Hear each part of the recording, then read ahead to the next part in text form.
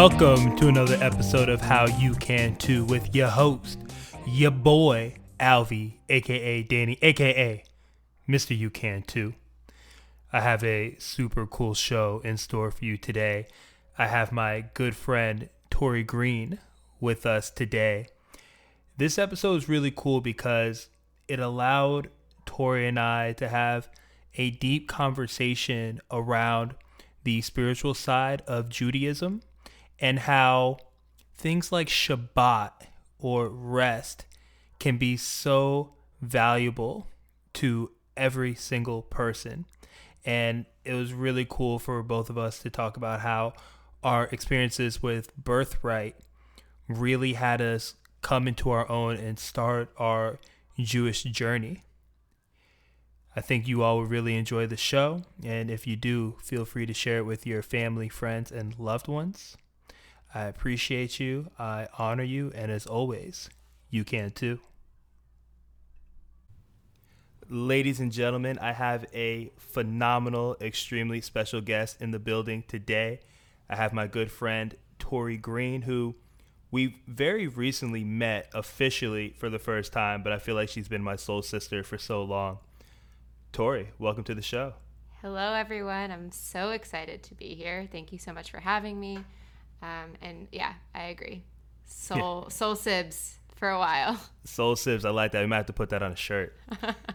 So one of the things that I love so much about you, Tori, is how you are this world traveler. You have this love for diversity and learning about new cultures and understanding that in order to love ourselves, we get to love others as well, and we get to experience their experience.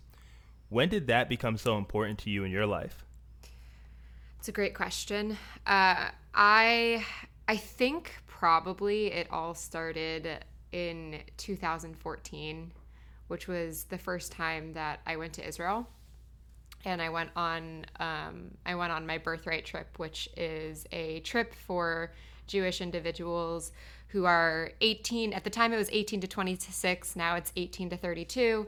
And you get to go to Israel as an opportunity to learn about the Jewish homeland, essentially. And during that was my first time traveling internationally without my parents. And I went with my brother, and it was a trip that truly exposed me to a whole new culture and a whole new lifestyle. And then after that trip, I wound up going back to Israel now 14 times. And so sometimes I say in my heart I'm Israeli. And I think through meeting so many Israelis and becoming friends with them and learning about their philosophy of life, I realized that the philosophy of life that I have here, that people have in different places, like that's not the only way to live your life, and there's so much more that's out there. And so I started just leaning into curiosity and wanting to learn more about different cultures and see what I could take, what lessons and what wisdom from different cultures I could incorporate into my own life. That's amazing. I love how your first opportunity to travel abroad by yourself really gave you this new frame of reference where it's like, hey, not every single culture is exactly like the one that I was accustomed to in the US. What were some of the biggest differences that you saw in that Israeli culture that you found so valuable? So in Israel at 18, everyone joins the army. And that's just the way that the country works. And so from around 18 to 21, 22, these young adults are serving in the army. And then once they're done with the army, what often happens is they will go work and then they'll go travel. And they'll go on a big trip. They'll go to South America for several months. They'll go to Asia for several months. They'll go somewhere that's that is a totally new culture and fully immerse themselves, hopping from hostel to hostel, traveling. And then after they do that, they'll come back to Israel and start like going to college. And that's so opposite of the lifestyle that we're told to have in the United States. It's like at 18, you will go to college, you will get an education, you will stay there for 4 years. After your education, maybe you will go to graduate school and get another education. And then you will work, and then you will retire, and then you will live your life. And I think that fortunately, I think that a lot of people are starting to wake up and realize that that's just not realistic, and that's a totally silly conception and way of living. But I learned a lot about like this pressure that I felt from society to be accomplished at 20 years old. Like 20 years old, you're a child. You have so much of your life ahead of you. And I just learned that that's not necessarily the way to do it. You can take a step back. You can discover who you are before you say, I'm going to go back to school and commit thousands and thousands of dollars to my education and get an education in something that maybe I don't even wind up pursuing, Absolutely. So I definitely think that was one of the first, at least the most impactful piece of that culture that has certainly stuck with me and has helped me reshape a little bit about the ways that I see the world and values that I have and like what I want to do. It's such a powerful experience to have at such an early age, because just like you said, oftentimes the way that we're conditioned here in the United States is like, yeah, you turn 18, you go to college, you spend a bunch of money on college, you probably go to college again through some form of grad school, and then you go get a job, you work, you retire, and all right, now you can enjoy your life after that.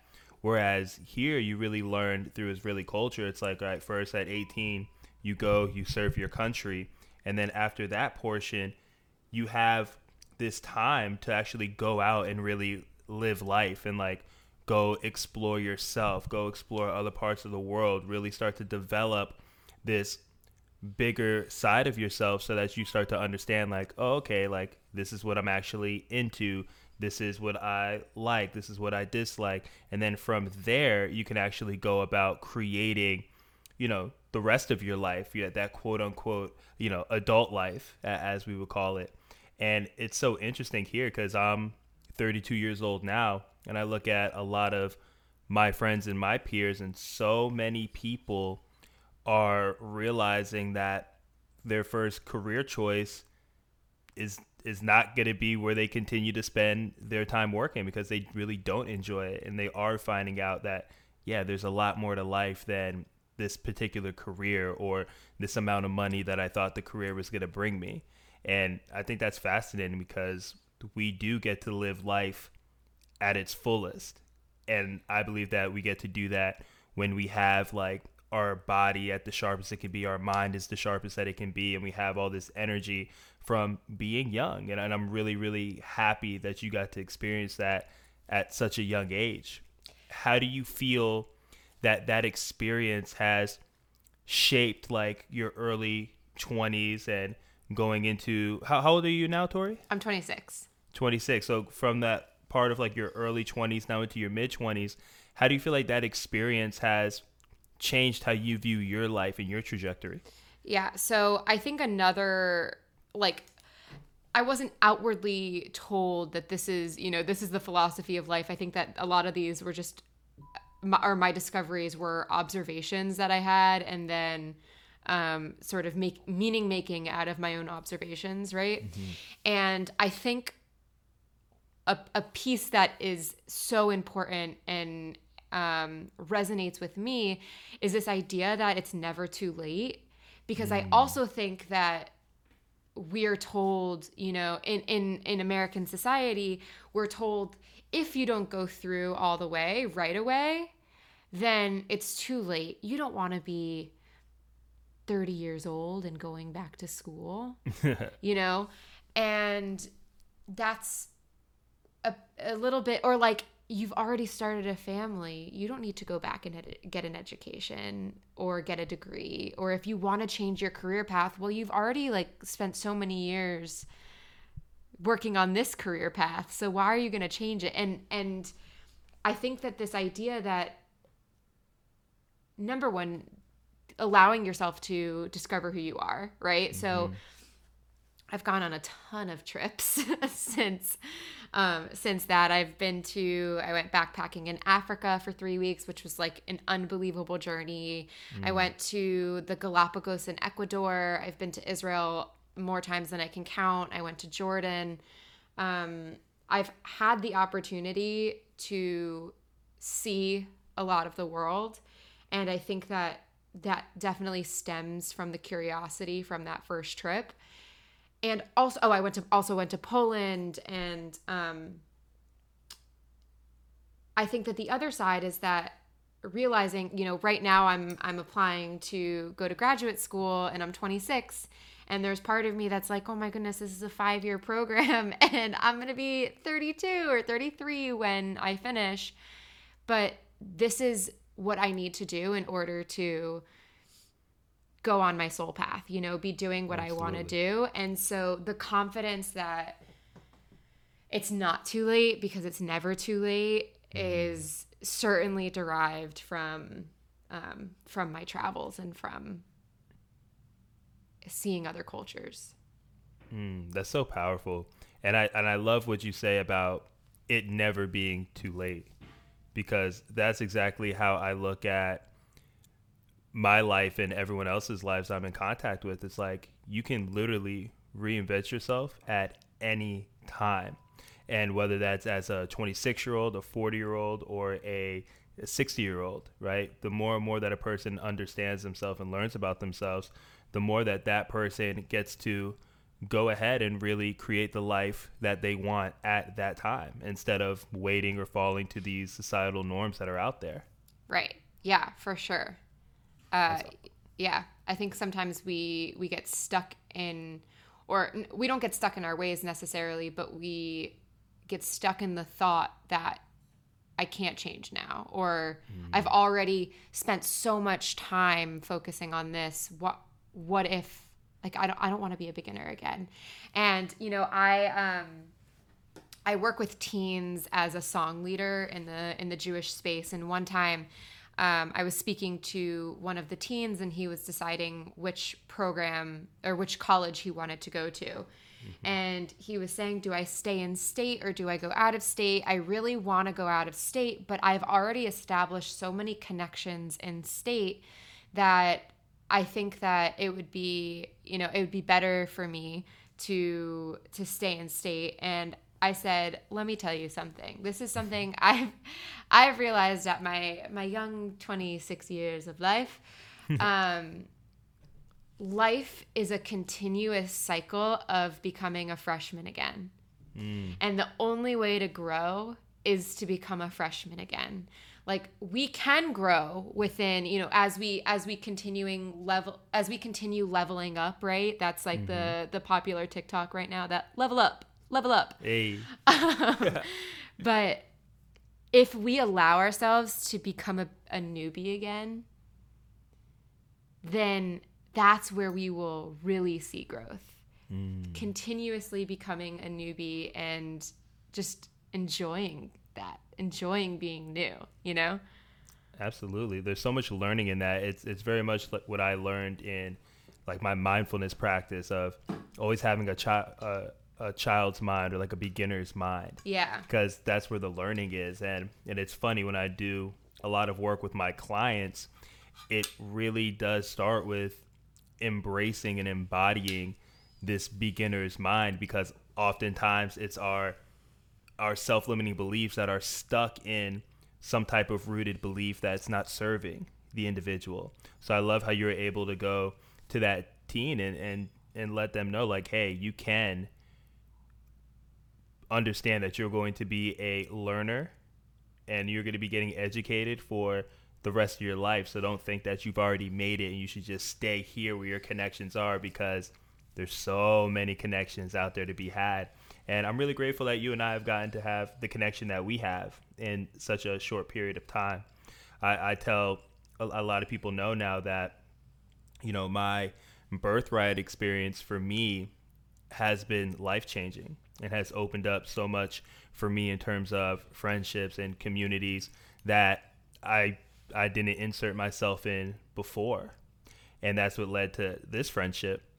And something that I've been kind of trying to better understand myself is like, okay, where do I fit in the Jewish community in South Florida? And like, what parts of Judaism really speak to like my soul and like how I want to show up in life and how I want to be of service.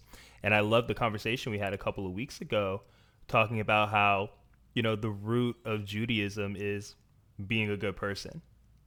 And I also loved how we talked about how much spirituality, through the Kabbalah is part of Judaism. And that's something that you're passionate about bringing back to a lot of Jewish lives, especially here in South Florida and other places within the States. Can you speak a little bit about the aspects of spirituality that are in Judaism and what those look like? Yeah. So just to preface, when I went on Birthright at 20 years old, I was a total Hebrew school dropout that didn't know anything much about Judaism. And so the knowledge that I have is knowledge that I've gained over the past 6 years, really. And so especially like this concept of what we were talking about, that it's never too late to start. I was embraced by some really wonderful educators that also felt that way and said, it's never too late to start on your Jewish journey, and we're going to teach you everything that we can teach you. And there's so many people that are a part of the Jewish community, that are raised in Jewish families, that then seek elsewhere for spirituality. They'll look into Buddhism, they'll look into other mindfulness practices because they don't think that exists in Judaism. And I think part of it definitely does exist, and I think part of it is the reason that we think it doesn't exist is because the Kabbalah, which is the spiritual, the deep spirituality of Judaism, traditionally was only learned by men who are over the age of 40. Essentially, that you have to be at a certain level in your education in order to unlock the spiritual wisdom of Judaism. And a lot of people are like, nah, that's not going to work. There's this really cool spiritual wisdom that we need to unlock. Let's unlock it, right? And so everything that, and I think, I think that all of us find our things that become our value system, become our path that we want to follow. And whatever we find that works for us is the right thing for us to stick with. I think that a lot of people wind up leaving Judaism because they just don't know it exists, not because they've tried the spiritual side or the mindfulness side of Judaism and they're like, oh, this just isn't for me, but rather we don't educate on it. We don't share that this is something that does exist. And so if you think about all of the prayers that are said, right? So in the morning, the first prayer that we're supposed to say when we wake up is the Modeh Ani. And Modeh for male, Modah for women. Hebrew is a gendered language. Literally means grateful am I. Right? So the first thing we do when we wake up and open our eyes is say, grateful am I. And we don't say, I am grateful. We say, grateful first, and then am I. And that alone is such a beautiful way to open your eyes and think about, what are all these things that I'm grateful for that I have in front of me, that I have woken up, that I can be grateful to be alive, right? And so that's just like, that's one of the things that there's certainly been more of a spiritual spin on, especially during this time. And there's a whole series of morning blessings that we say. And I will tell you, as somebody who still gets pretty intimidated by Hebrew, a lot of times what the Hebrew says doesn't necessarily resonate with me, right? Like the specific words, I don't particularly care for the masculine imagery of God, like that God is a lord or God is a king, words like melech in Hebrew, which means king. Some more spiritual communities will change melech to ruach, and ruach means spirit. Nice. And so that's just so what I was saying is that if we take the essence of what these prayers are saying, right? So if a prayer is saying that I am grateful to, actually, let me pull up these morning blessings, and because there's some English, and I actually did a workshop with my job. We were doing this Jewish learning, and the idea was, let's take these prayers, these blessings that we say in the morning, and really make it relevant to what we find and meaning in, right?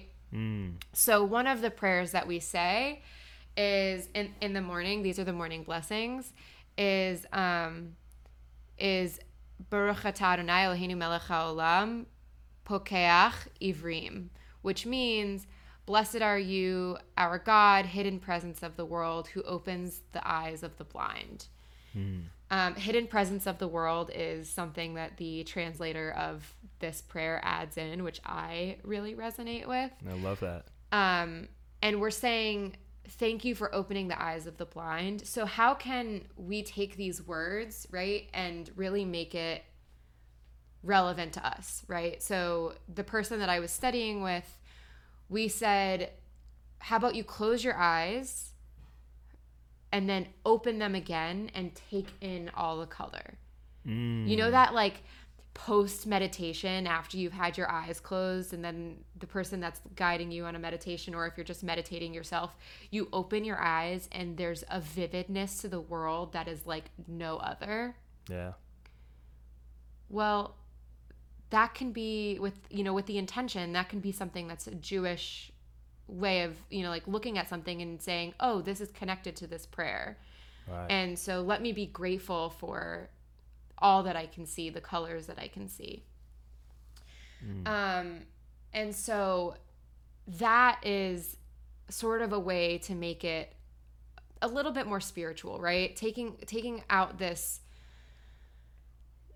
language, this ancient language that is beautiful and has so much meaning in it, but also can feel very far from Americans, especially. And if you grew up going to Hebrew school, depending on the denomination of Judaism, you might have grown up learning how to read Hebrew, but you never actually learned what it meant, which is also really strange to me. And then you know how to read the blessings, right, but you don't know what they mean. And if you don't, without the translation, and if you don't know what they mean without the translation, if you don't know what it is and its like original tongue and how it's intended, and Hebrew is also a very purposeful language, right? They say that in the Torah, every single word is on purpose. And so by being able to understand it in its original text, there's certain things that we can just unlock that perhaps through an English translation we can't. But that's more, I'm still working on my Hebrew, so I haven't gotten totally to the unlocking of the language yet, but one day.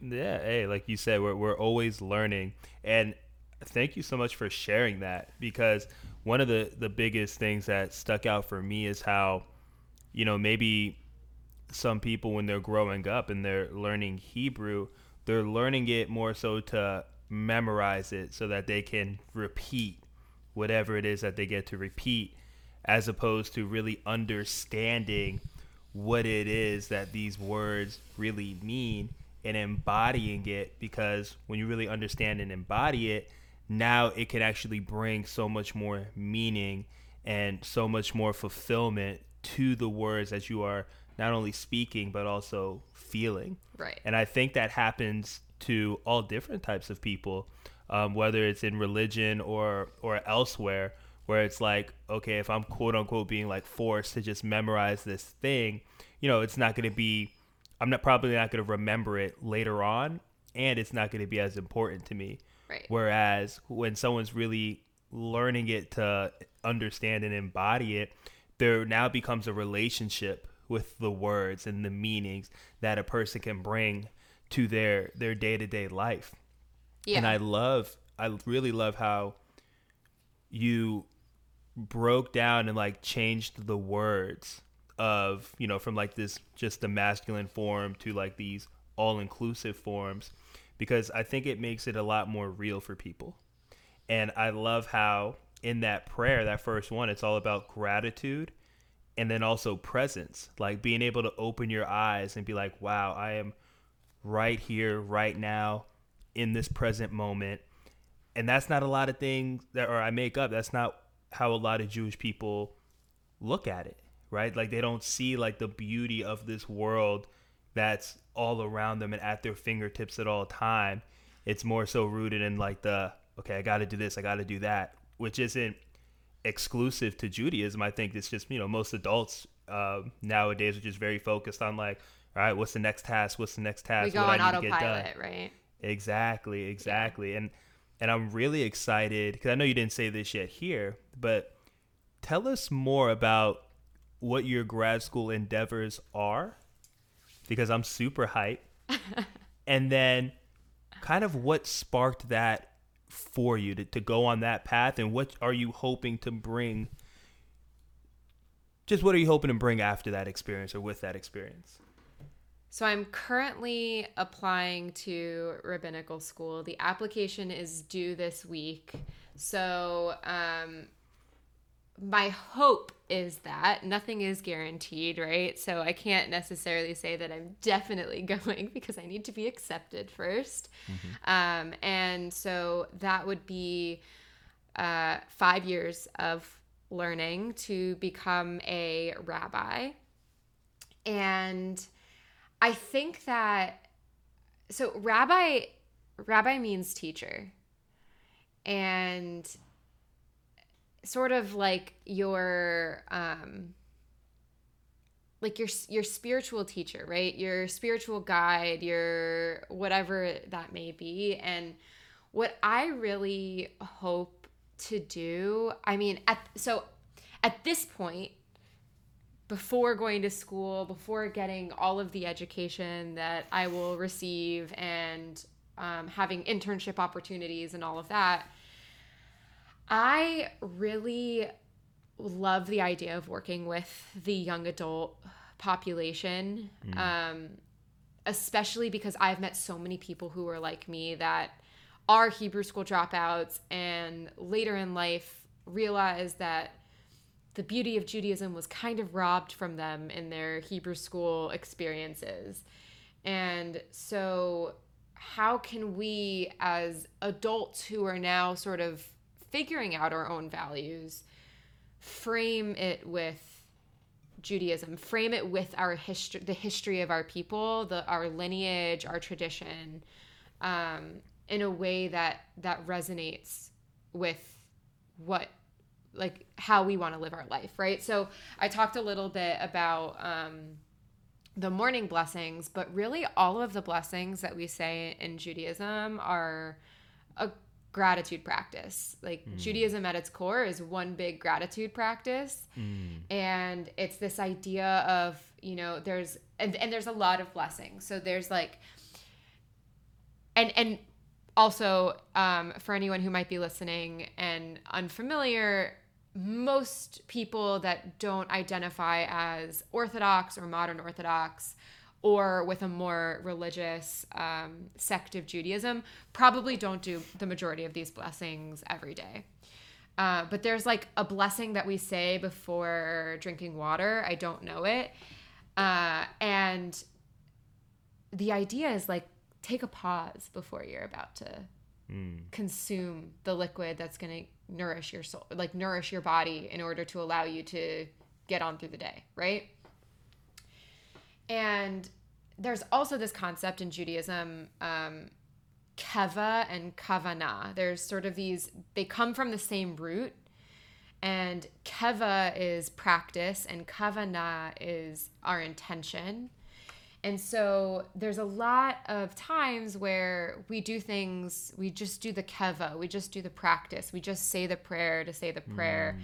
And again, it's sort of like that autopilot, right?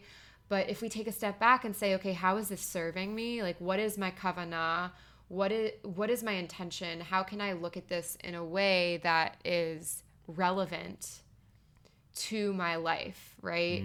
What does waking up in the morning and saying grateful am I do for myself, right? Instead of just the autopilot of saying, I know this is something I need to say, but rather saying this is something I get to say and I'm so excited to say because it allows me to open my mind and begin my day with gratitude, right? That I think that we become just more self-aware, more spiritual beings. And for individuals that want that to be like, that want to connect who they are and root their value system in something that has been passed down through their lineage, you know, wow. Then this is a great way to modernize it, you know, to make it relevant to us. There's this really wonderful book called Here All Along by Sarah Hurwitz. And I'm about 4 chapters in. Oh my gosh, are you loving it? I love it. It's amazing. Yeah, so it's so good.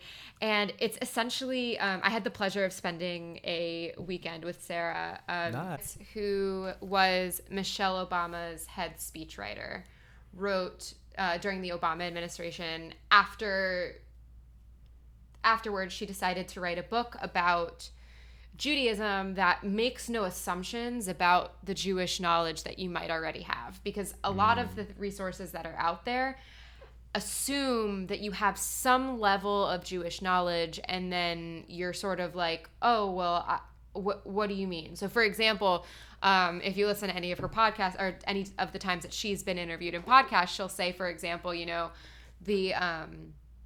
you'll start reading and it'll talk about the time of the Second Temple, but then if you don't have that foundational knowledge, you might say, wait a second, what's the Second Temple? And the Second Temple, that probably means there was a First Temple. So what happened to the First Temple? Right. And so she does a really excellent job of giving the foundational knowledge that you might need to actually understand everything, right? To not feel like, oh, I don't have that foundational knowledge, so I can't continue learning.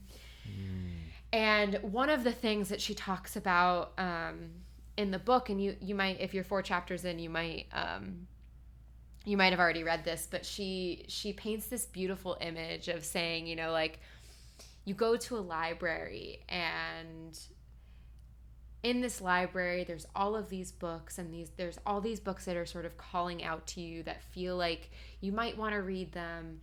And then in the back section, all the way like on the opposite side of where you thought you would journey, you see at the bottom shelf, covered in dust, this like old book that is just, it looks like it's been through times, right?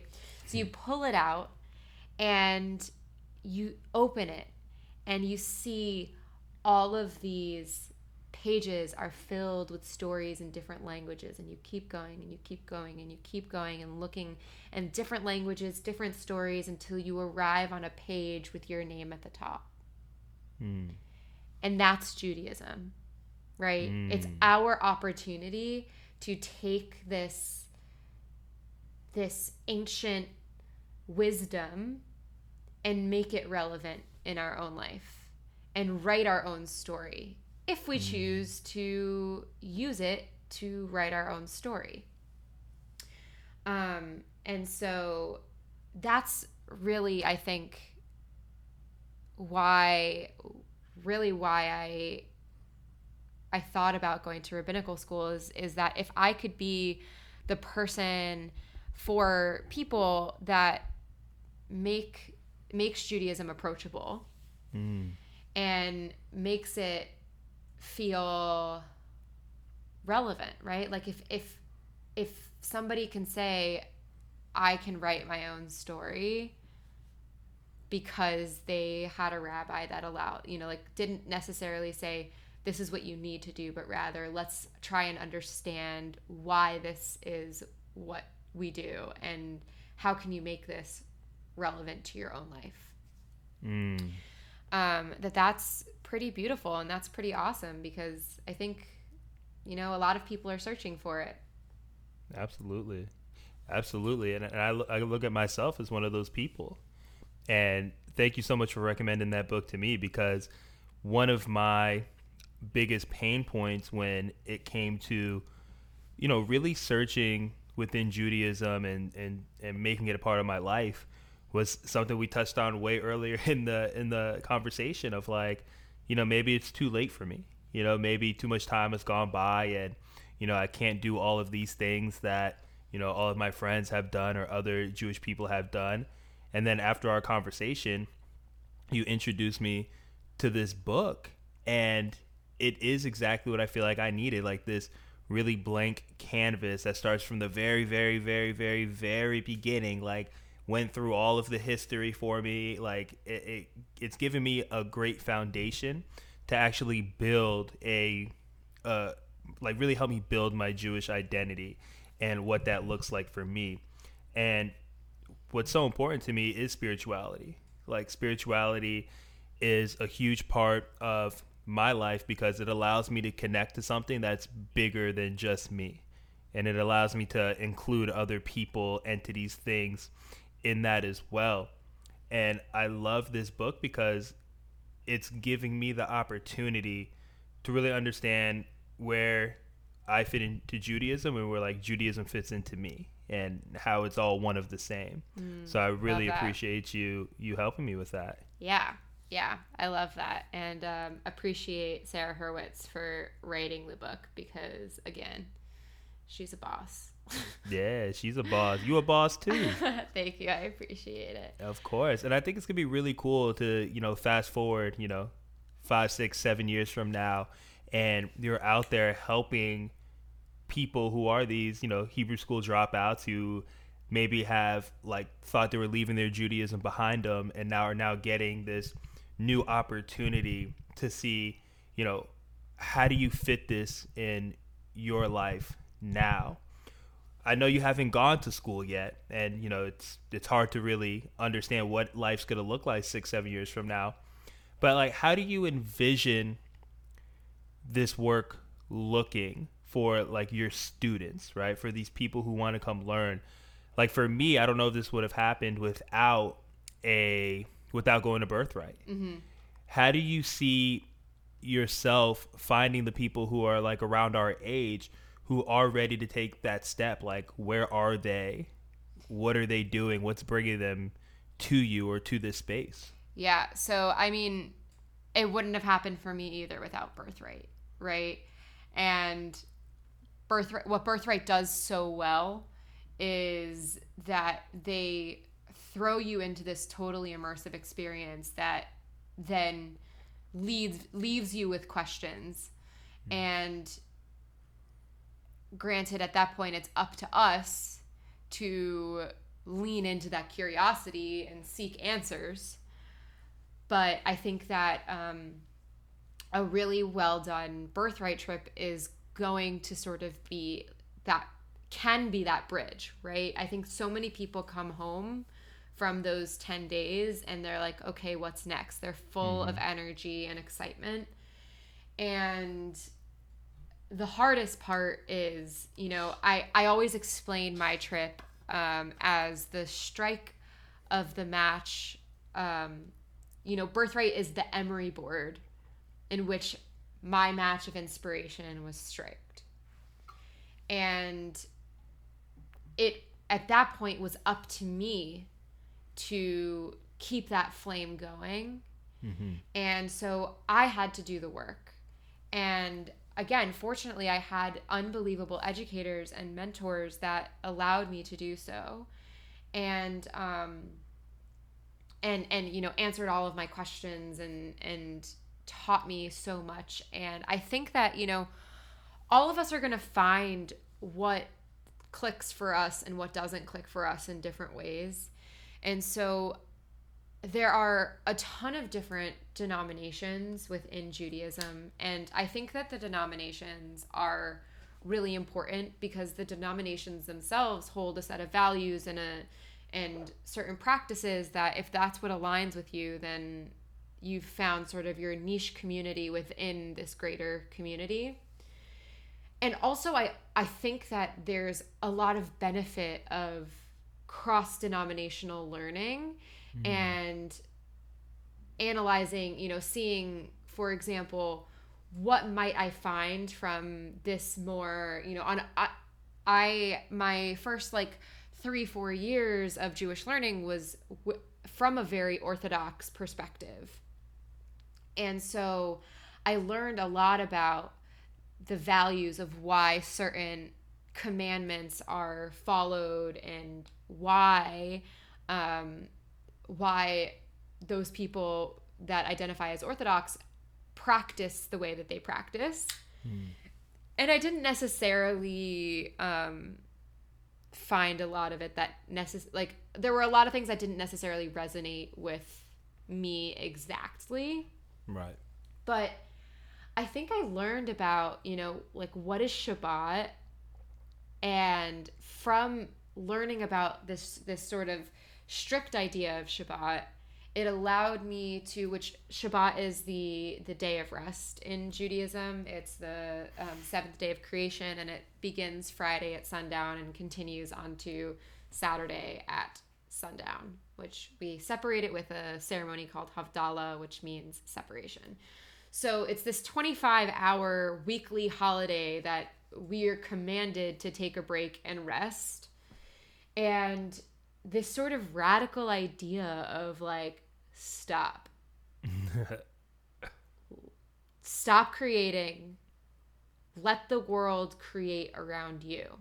Right? Or stop creating and just admire the creation that exists. Judaism has strict rules on what that looks like. And from learning those strict rules, I was able to find what that looks like for me. What does that actually look like to have a Shabbat practice and to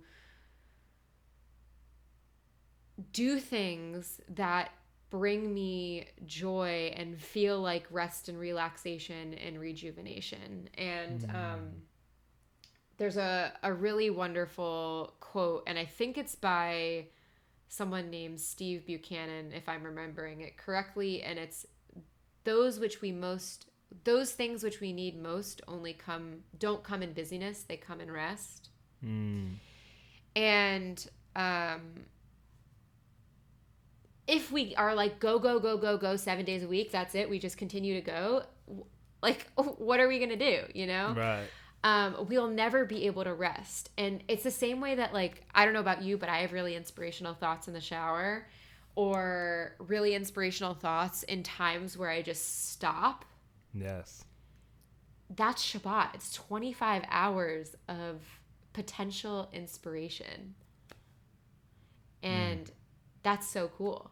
that we can have that because we can just let our minds think and ponder the universe and appreciate and see the world for what it is in its creation, you know? Oh, 100%. What's coming up for me is that everybody could use Shabbat, Oh, right? yeah. It's like everybody could use this time of not even just slowing down, but actually stopping and taking time to really ingest the world around them and like just be, as opposed to staying in this constant doingness that we understand and we try to do as being, quote unquote, busy Americans, right? And all other parts of the world experience it too. And just like you said, how many great ideas come when we're chilling, you know what I'm saying? When we're taking the time to sit back and reflect, as opposed to being stuck in our experience and like constantly doing. Right. So I really love that. Yeah, and I think that that's another thing that is sort of very American society specific because I said Steve Buchanan. It's Mark Buchanan from The Holy Wild, trusting in the character of God, and the quote is exactly, most of the things we need to be most fully alive never come in busyness, they grow in rest. Mm. And I think that that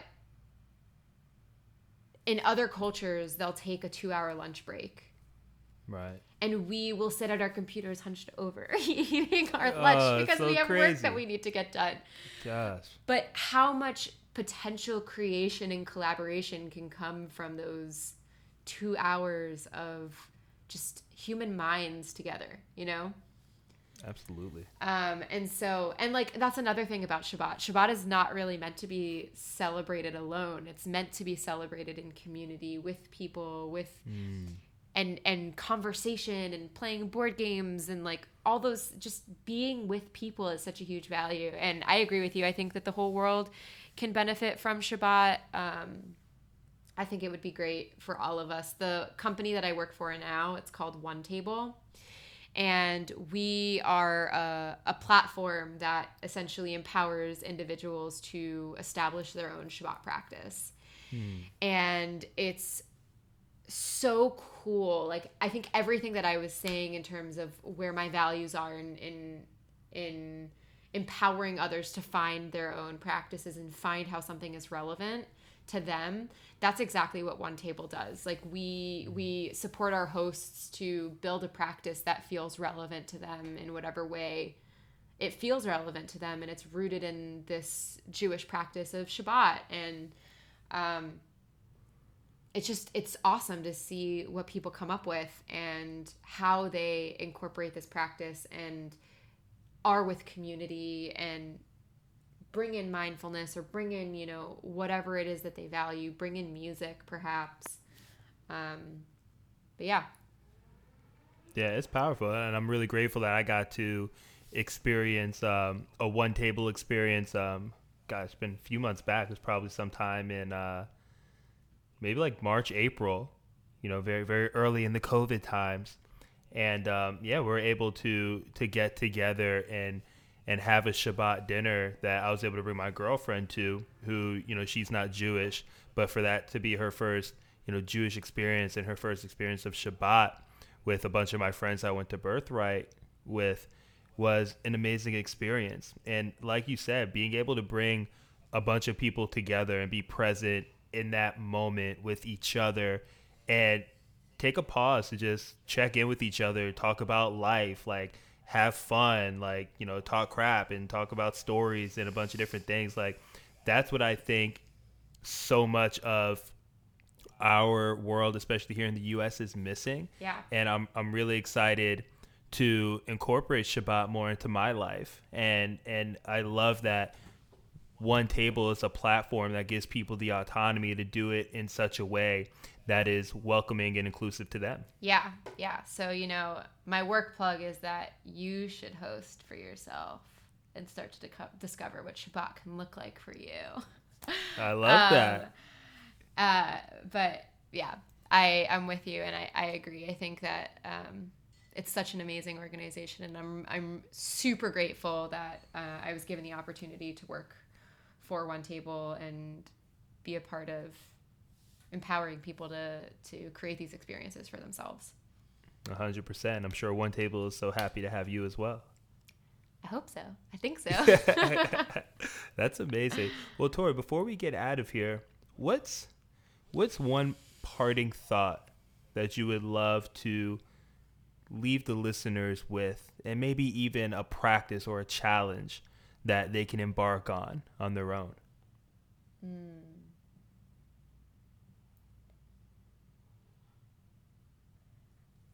I think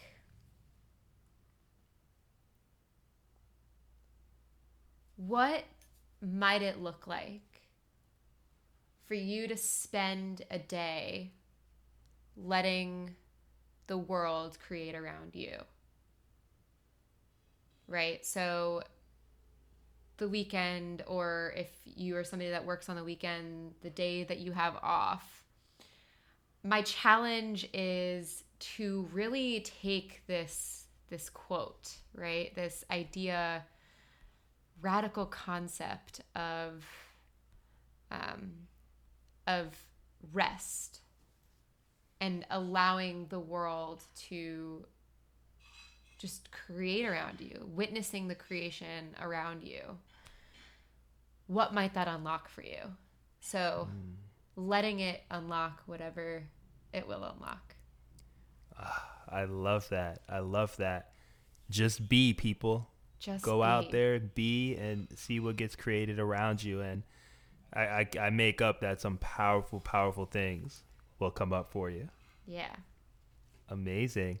Tori, where can everybody find you online? So you can find me on Instagram, and my Instagram handle is Tori Round the World, TORIROUND the world. And that's pretty much the social media platform that I'm most active on right now. I deleted the Facebook app. Yeah, you ain't missing out on nothing. It's true. Awesome. And then maybe if people want to learn more about One Table, yeah, you can go. How can they learn more about that? You can go to onetable.org, because we are a nonprofit, so it's a .org website, and it's one word, one table, one word, not open table, ONETABLE. There you go, onetable.org, in case it wasn't clear. Well, Tori, thank you so much for blessing us with your presence, your wisdom, your love, your spirit. I know so many people are going to get so much out of this episode. And world, stay tuned, because Tori and I have some pretty cool things up our sleeve. So you'll be y'all be ready for that when that comes as well. Thank you so much for inviting me to share a little wisdom. Absolutely. We can all use some wisdom. And remember, if you remember anything from this episode, take time to just be and relax and let the world unfold around you. Have a great day, everyone.